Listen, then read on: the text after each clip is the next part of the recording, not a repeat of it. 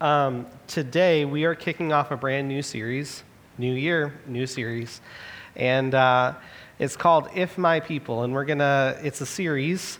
It's gonna only be 4 weeks long in the book of 2 Chronicles. Full disclosure about Chronicles, if you've never read it, it is quite possibly one of the most boring books in the Bible. There are nuggets in there, and we're going to cover those nuggets of good stuff. But there's just a lot of names, a lot of numbers, and I don't like being a numbers guy. And so, Chronicles doesn't typically make my A-list of what's your favorite book of the Bible, Tim? That's not it. But there are some nuggets in there, and we're going to look at some of those because there is a promise that is made in 2 Chronicles. We're not going to cover the promise today, but basically at the dedication of the temple, which we'll talk more about in a second, at the dedication of the temple, Solomon, the king of Israel, he made this great show of devotion and dedication and this great prayer to God, setting apart this place for the worship of the Lord. And God appeared to him in a vision later on and gave him this promise, and he said, I see you.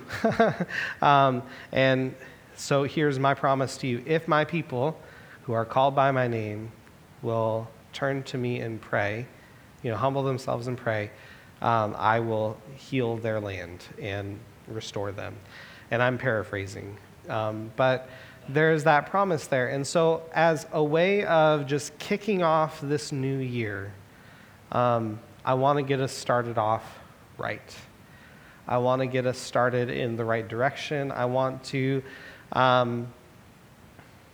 us to be seeking the Lord this year, because whether it's personally or together as a group, or maybe in your family or your neighborhood or whatever, everybody, we need some of that healing restoration, amen?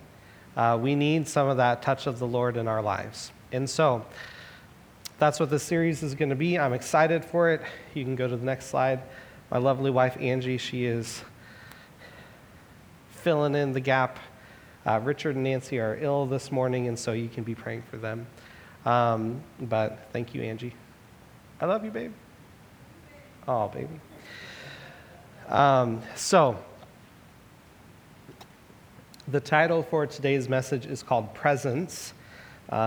We could also fill in the word glory there, but that might be a trigger word. I don't know. But presence. The passage we're going to be looking at is 2 Chronicles 5, 2 through 14. And the big idea that we're going to be exploring is that God's presence makes all the difference. God's presence makes all the difference. You can go to the next slide. So I believe it was 2 days ago, my family and I, we were up in Newport, and we were visiting the Hatfield Science Center. It's our favorite place because you can get basically the same value you get from the Oregon Coast Aquarium for a fraction of the price. It's fantastic.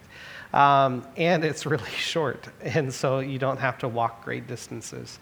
One of the things that they have there is the simulator, because it's a part of Oregon State University's thing. If you're not a Beavers fan, forgive me. But they do amazing work, and I'm like, why aren't we doing this everywhere? Anyway, I digress. So we were coming to the end of our time, and at the very end, there is this simulator where you get to simulate driving their big research tugboat out, either in or out of Yaquina Bay. And so I thought, and Owen really, my youngest, he really wanted to do this simulator. And so I was like, okay.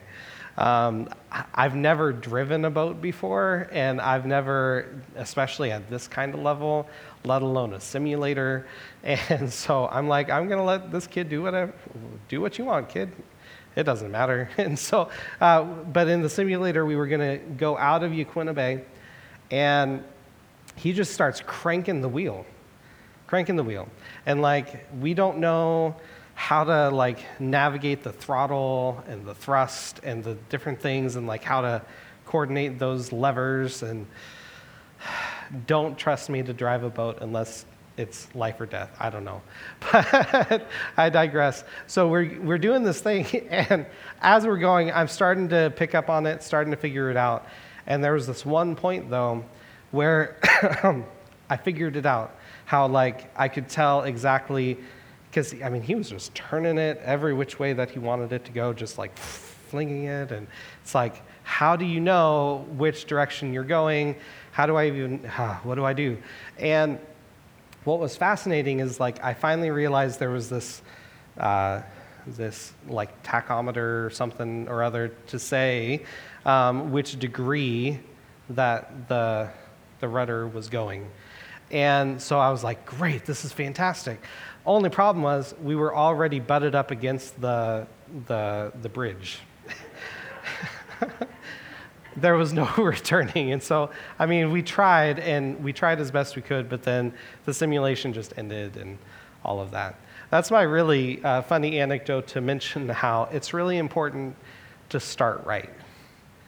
It's important to have your wheel of your life pointed in a good direction, where you know that, whether it's a degree or two to the left or to the right, that it's the direction that God wants you to go. And so as we do that, that's one of the reasons why I kind of want to make it our regular rhythm to start the year with prayer and with fasting as a way of seeking the Lord and His vision for our lives and for the life of our church. And so,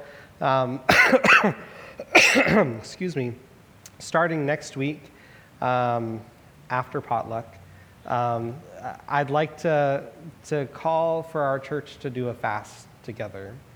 Now, some of you might be thinking, Tim, I can't do a fast. That'll kill me. And you're right. So there's different ways of fasting. We'll talk all about that at the very end. But I just want to plant that seed of an idea that we're going to pray and fast for 21 days after potluck next week. And we're going to seek the Lord together. Amen? Amen. Okay, you can go to the next slide. Here we go. So before we jump into 2 Chronicles, there is some stuff that we need to cover. If you're not interested in these details, I promise there's going to be a payoff at the end. But if you'd rather just tune me out, it'll be like 5 or 10 minutes of me just helping you understand some things. So, people of Israel, in Scripture, we have recorded that God brought them out of Egypt, brought them to the foot of Mount Sinai. Moses goes up the mountain to receive the Ten Commandments, Charlton Heston style, but while he was there, also, God told Moses, hey, you're going to build this thing called a tabernacle, and this is where people are going to come and meet with me. This is how they are going to come and connect with me through this thing called worship. And then, so God gave a very detailed list of all the measurements and the types of material. We're not going to go into all of that today. What I want to point out, though, is that within the approach of the tabernacle, as well as eventually the temple, there is a pattern. The pattern is that you enter the tabernacle or that space, and there is the outer court area. So that's that yellowish spot on the screen. And that's where everybody can be. So you pay, or not you pay, you offer up your sacrifice at the altar of the bronze altar, and you can be there, and you can worship God, and you can be ministered to by the priests, etc. Then there's the holy place, so that's the next level in. Only the priests can be there. So if your lot came due for serving as a priest, you could enter that place and you would minister at these different pieces of furniture. There were different rituals and things that you would do that were prescribed in the book of Leviticus. Beyond that point, though, So is the most inner spot. In the tabernacle, it's called the Holy of Holies. In the temple, it's called the inner sanctuary.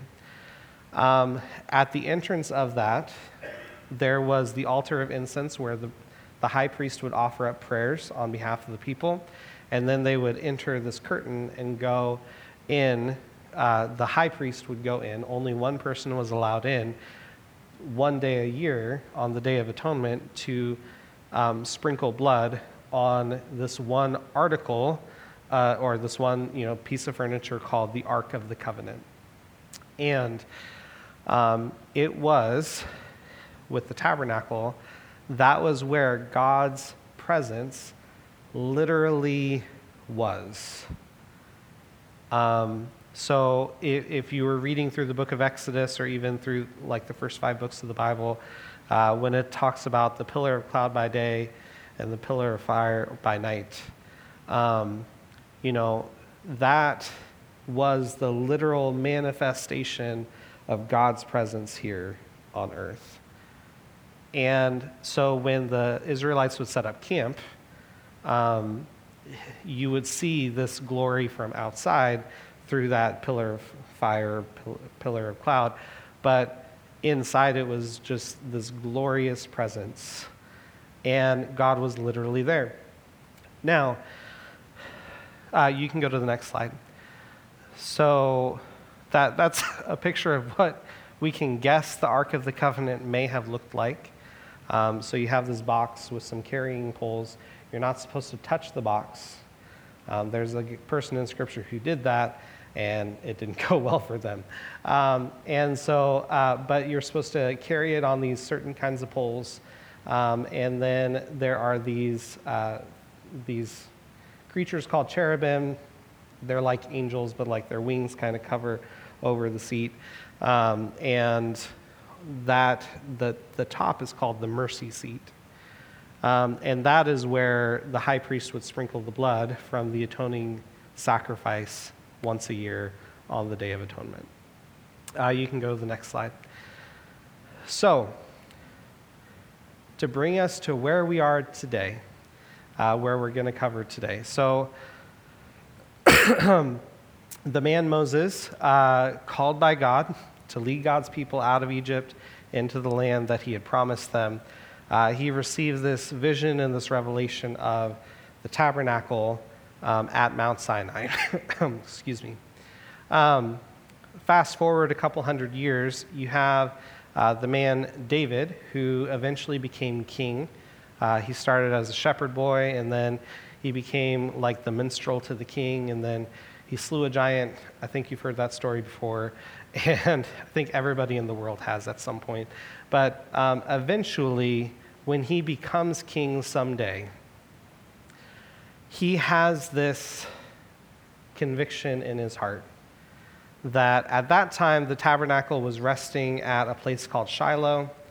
The high priest and his family were wicked, and so the ark got captured. Whole scenario. But eventually, they got the ark back, and David was so excited. He's like, yes, God's presence, and they're doing this marching thing. And that was when, there was one of the priests who were carrying it, and the ark accidentally, he lost his grip, and then he tried to steady it, but when he touched it, the dude died. Not making that up. It's somewhere in 1 Samuel, 1st or 2nd Samuel. And so David was freaked out. He said, how can I have God's, ark come into Jerusalem? And so fast forward, eventually David makes peace with this, and he pioneers this vision for worship, where he trains up a bunch of musicians. He institutes a bunch of songs to be sung and the scripture to be read. And all of this would take place, and Thanksgiving offerings would be offered up on this place called Mount Zion, where the Ark of the Covenant, remember that grid of that pattern, It wasn't just in the Holy of Holies, it was out in the open for everybody to be able to experience that way. And that's a foreshadow, that's a picture for what we get to experience today because of Jesus and because of his sacrifice. We'll talk about that a little bit later. But so there's Mount Sinai, there's Zion. Now, David also, later on in life, he has this conviction that I have this great palace, but God's ark rests in a tent. This is not okay. We need to remedy this. And so the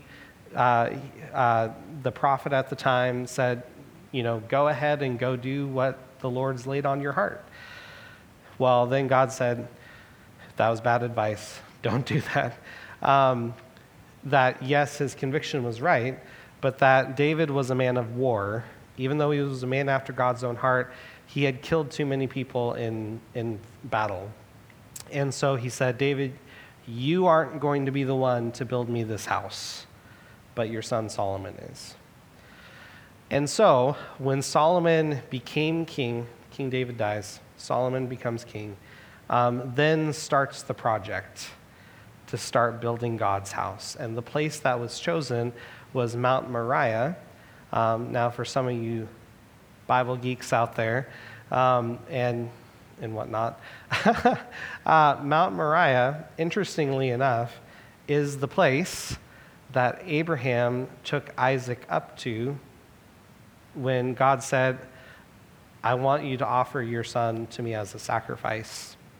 That Mount Moriah was the place that they went up to, and that was where God provided the substitute. And so that's a fascinating tidbit. But so kind of 3 different iterations of this place where people can come and meet with God. And today we're going to kind of parachute drop into this moment where we're not going to read about how the temple was built. That's a series for another time. We're just going to look at what happened when it got completed, and then we're kind of at the beginning of this big celebration. So, are you still with me? Maybe? Okay, here we go. That's all the context you need for right now. If you have your Bibles, please turn with me to 2 Chronicles chapter 5. We'll actually begin in verse 1 and gives a bit of context.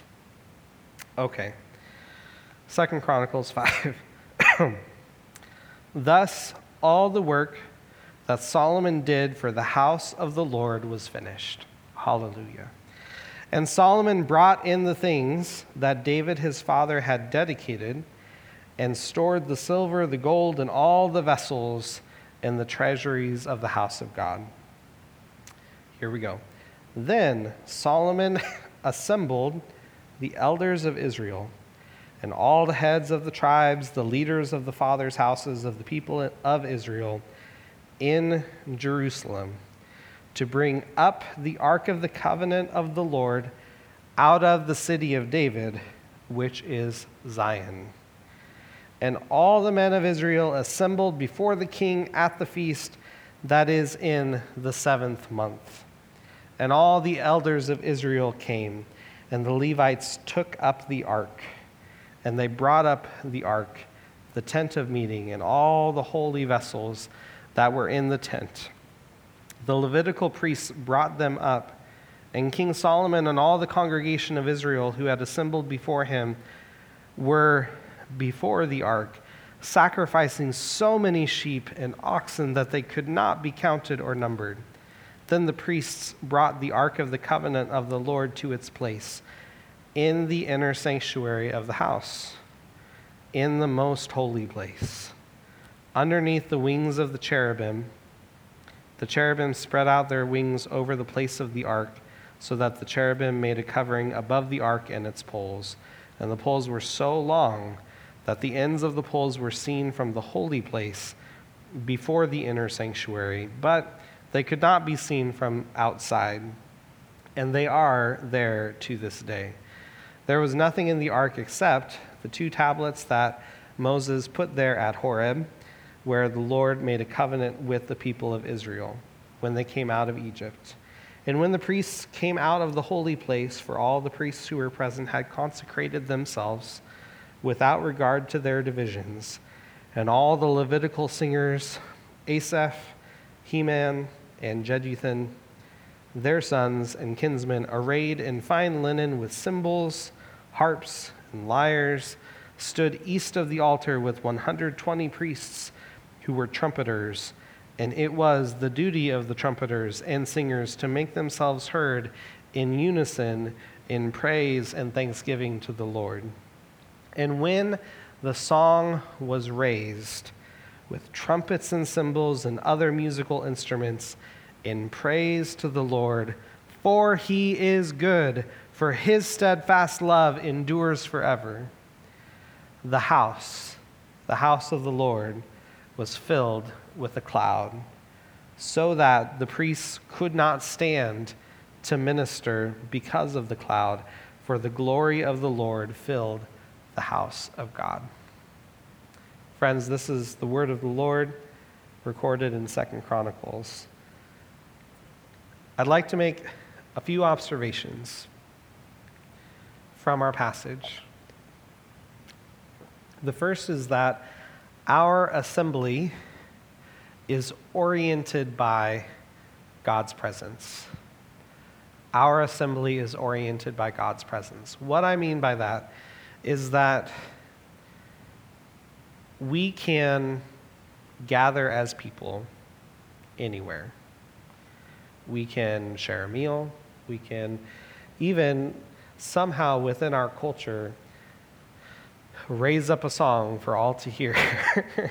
And, people might join in. We can celebrate. We can be thankful. We do this at Thanksgiving, right? But there are moments and places that are marked by God's presence. Now, today, we don't experience it in that cloud by day, fire by night. We don't experience it necessarily as like some big, bright light, blind you kind of presence thing. But we do experience God's presence when we gather together, when we assemble. What's fascinating about both the tabernacle and the temple, if you were to research all the different types of furniture that gets used, they are all important and they are all fascinating in how they point you to Jesus. It's amazing. But all of that means nothing if the ark's not there. If God, and it's not just that there's some box that's overlaid with gold and has poles on it and has some, nice little angels on top to make you feel really good. No, it's not that, right? And there are purposes to all of those things, but it's that God's presence defined the tabernacle. And when his presence leaves, we're in trouble.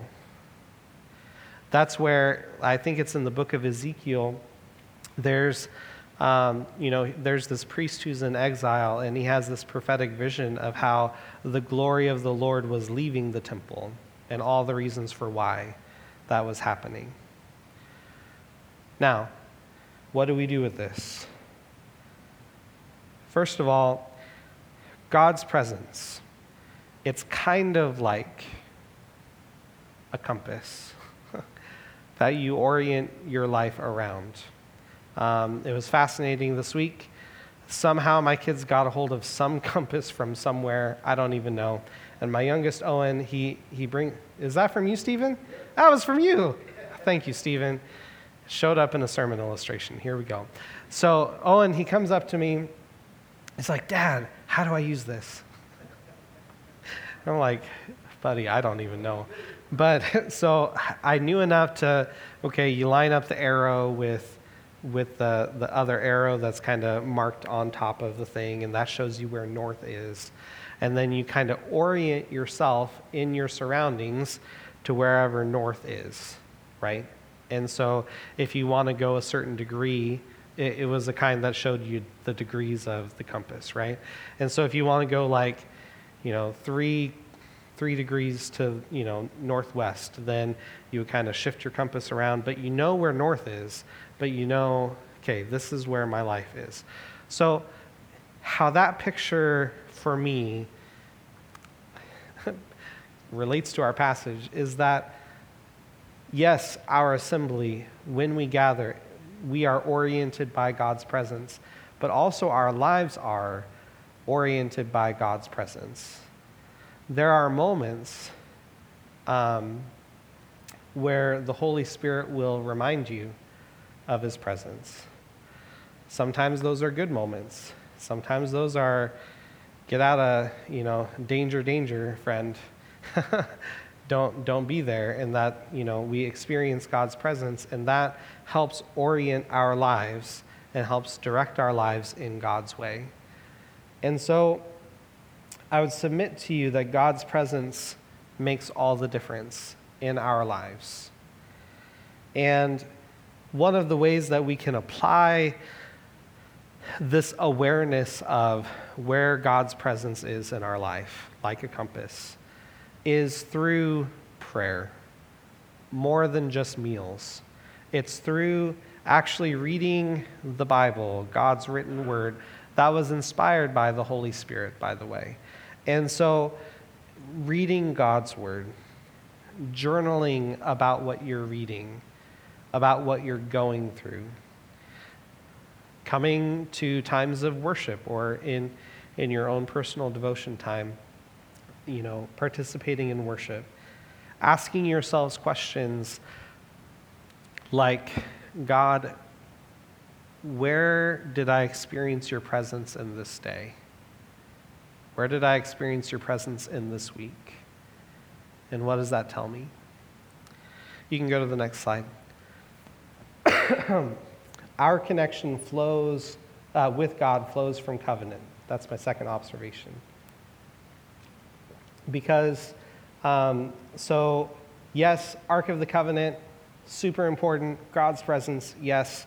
But this box wasn't just some ordinary box that God blessed and said, oh, here we go, that's great.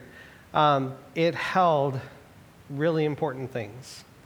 At one point, it held a sample of the manna that the people of Israel had to eat for 40 years.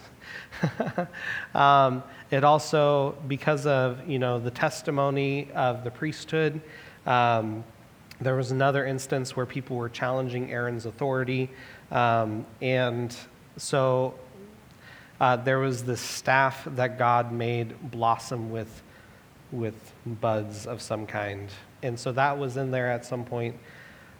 And then there were the tablets of the covenant.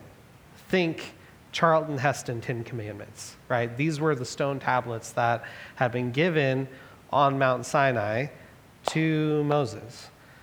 And by this point in the story, for whatever reason, we don't know, all that's left in there is the terms of the covenant that was there. How does this all relate to Raiders of the Lost Ark, you might be asking yourself? Well, it's because,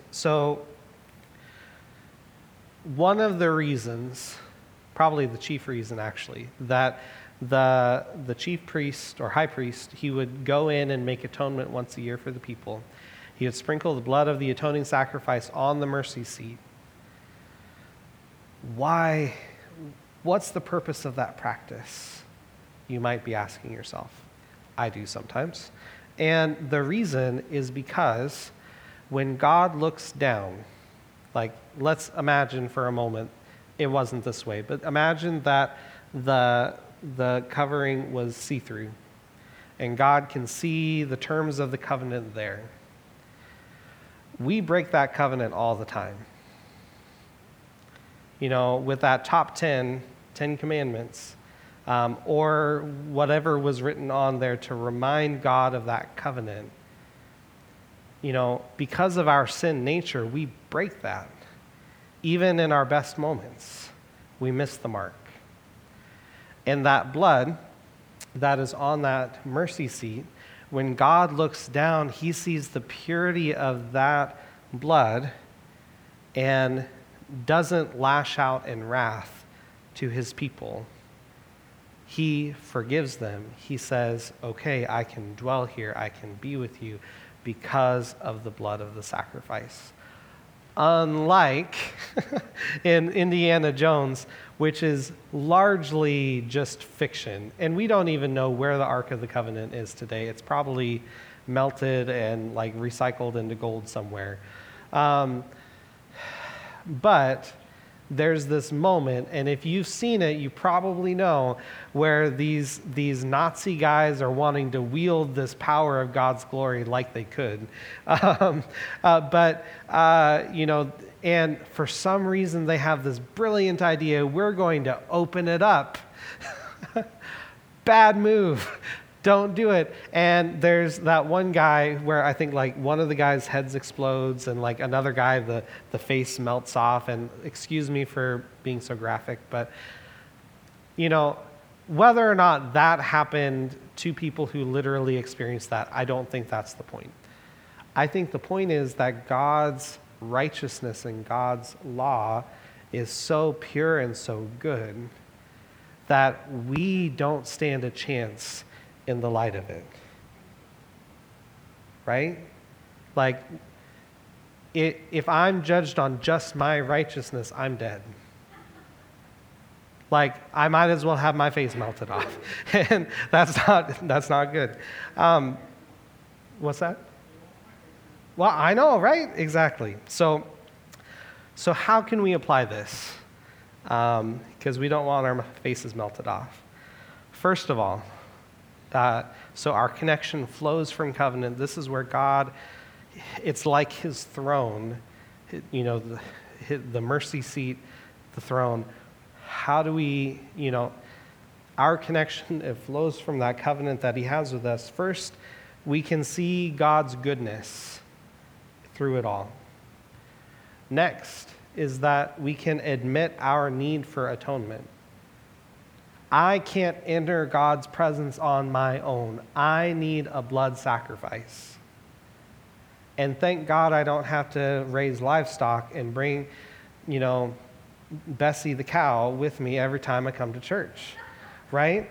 And we'll get to that in just a second, because the third thing that we can see is that trusting in Jesus, it's what brings us into his presence. It's what allows us access to God's presence anywhere we go, any time of day. And so you can go to the next slide. There's this passage from Hebrews 9 that says, "But when Christ appeared as a high priest of the good things that have come, then through the greater and more perfect tent, not made with hands, that is not of this creation." So we're talking about heavenly tabernacle at this point. He entered once for all into the holy places, not by means of the blood of goats and calves, but by the means of his own blood, thus securing an eternal redemption. For if the blood of goats and bulls and the sprinkling of defiled persons with the ashes of a heifer sanctify for the purification of the flesh, how much more will the blood of Christ, who through the eternal Spirit offered himself without blemish to God, purify our conscience from the dead works to serve the living God. Therefore, he is the mediator of a new covenant, so that those who are called may receive the promised eternal inheritance, since a death has occurred that redeems them from the transgressions committed under the first covenant. In summary, because Jesus died on our behalf as our substitute with his own blood, he took his blood to that heavenly court where, like, the truer Ark of the Covenant was, where the truer mercy seat was, and he sprinkled once for all time his blood to cover us. So that as we are in Christ, when God looks at us, he's not seeing my lack. He sees Christ's fulfillment and his completion. And so, friends, that's good news for you and me who are in Christ. That justification and that sanctification, that setting apart to the Lord, that all comes because of Jesus. God's presence makes all the difference. And we see that both in the ark, from the ark, and how that applies to us today. Bringing it on home. You can go to the next slide. Excuse me. Our encounter is defined by God's glory. So there's this moment at the very end of this passage where it's like the climactic moment that is here of this passage, where the priests, they've just installed the Ark of the Covenant to the most holy place. They come out of there, and then they strike up the band. And from that very first moment where all the priests are raising up their song to the Lord, saying, "For he is good and his love endures forever," instantaneously we can assume from Scripture the house is filled with a cloud that manifests God's glory, so much so that the priests can't even be in there because God's presence is so thick and tangible that they couldn't even stand before his holiness and how good he was. That when they raised up that song, God's presence fell among them and filled that house. So our encounter, I would submit to you, is defined by God's glory. When we experience God, it's in light of his glory. It's not because of anything we've done. It's because of who he is and his presence. Now, so I mentioned how we were at Newport this last week. Just a few days ago. This was actually yesterday. Ironically, the Lord has led me to Florence, and I'm not much of a sand guy. But I do like to walk on the beach. It was a moment where we were finally going and getting, in my opinion, the best chowder on the coast at Chowder Bowl. And my son Ruben wanted to go and write on the beach. He wanted to go play on the beach. And I'm like, okay, we'll go stand, but we're not digging in the sand. But we go. And he's like, "Dad, I want to find a stick so I can write something." And I'm like, okay. And so we did. And this was the first thing that he wrote. He wrote his name, and he said, "Ruben and Dad forever." And then he wrote a couple of other things, like I think one was, "Dad is the best," and different things. And it was it was such a special moment for me, because there are other moments where he's like, "Dad, you hate me." Like, right?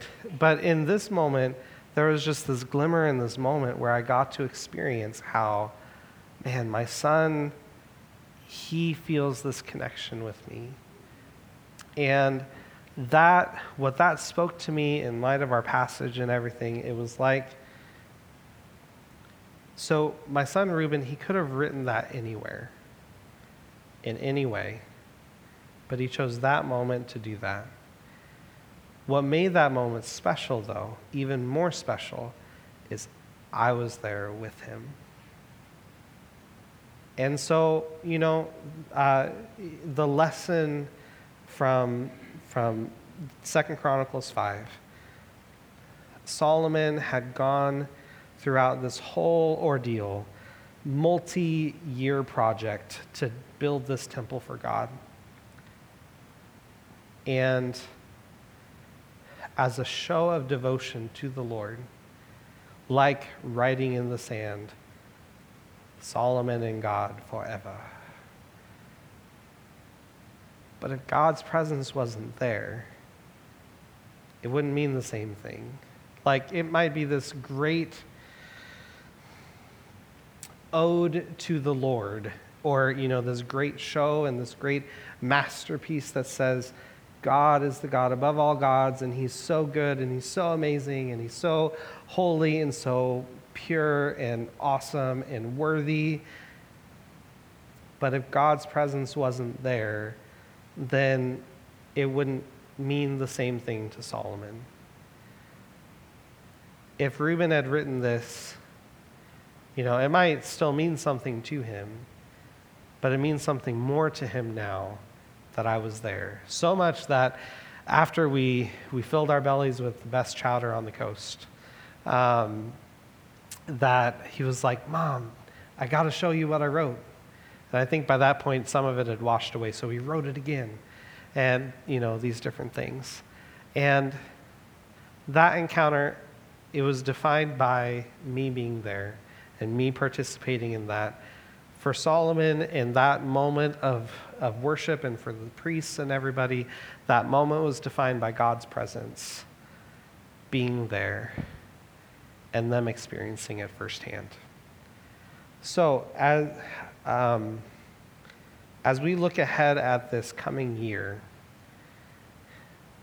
as we calibrate our year around God's presence, I want to submit to you, first of all, God loves you, that God is here with you, that it's not just that God created everything, but he created you.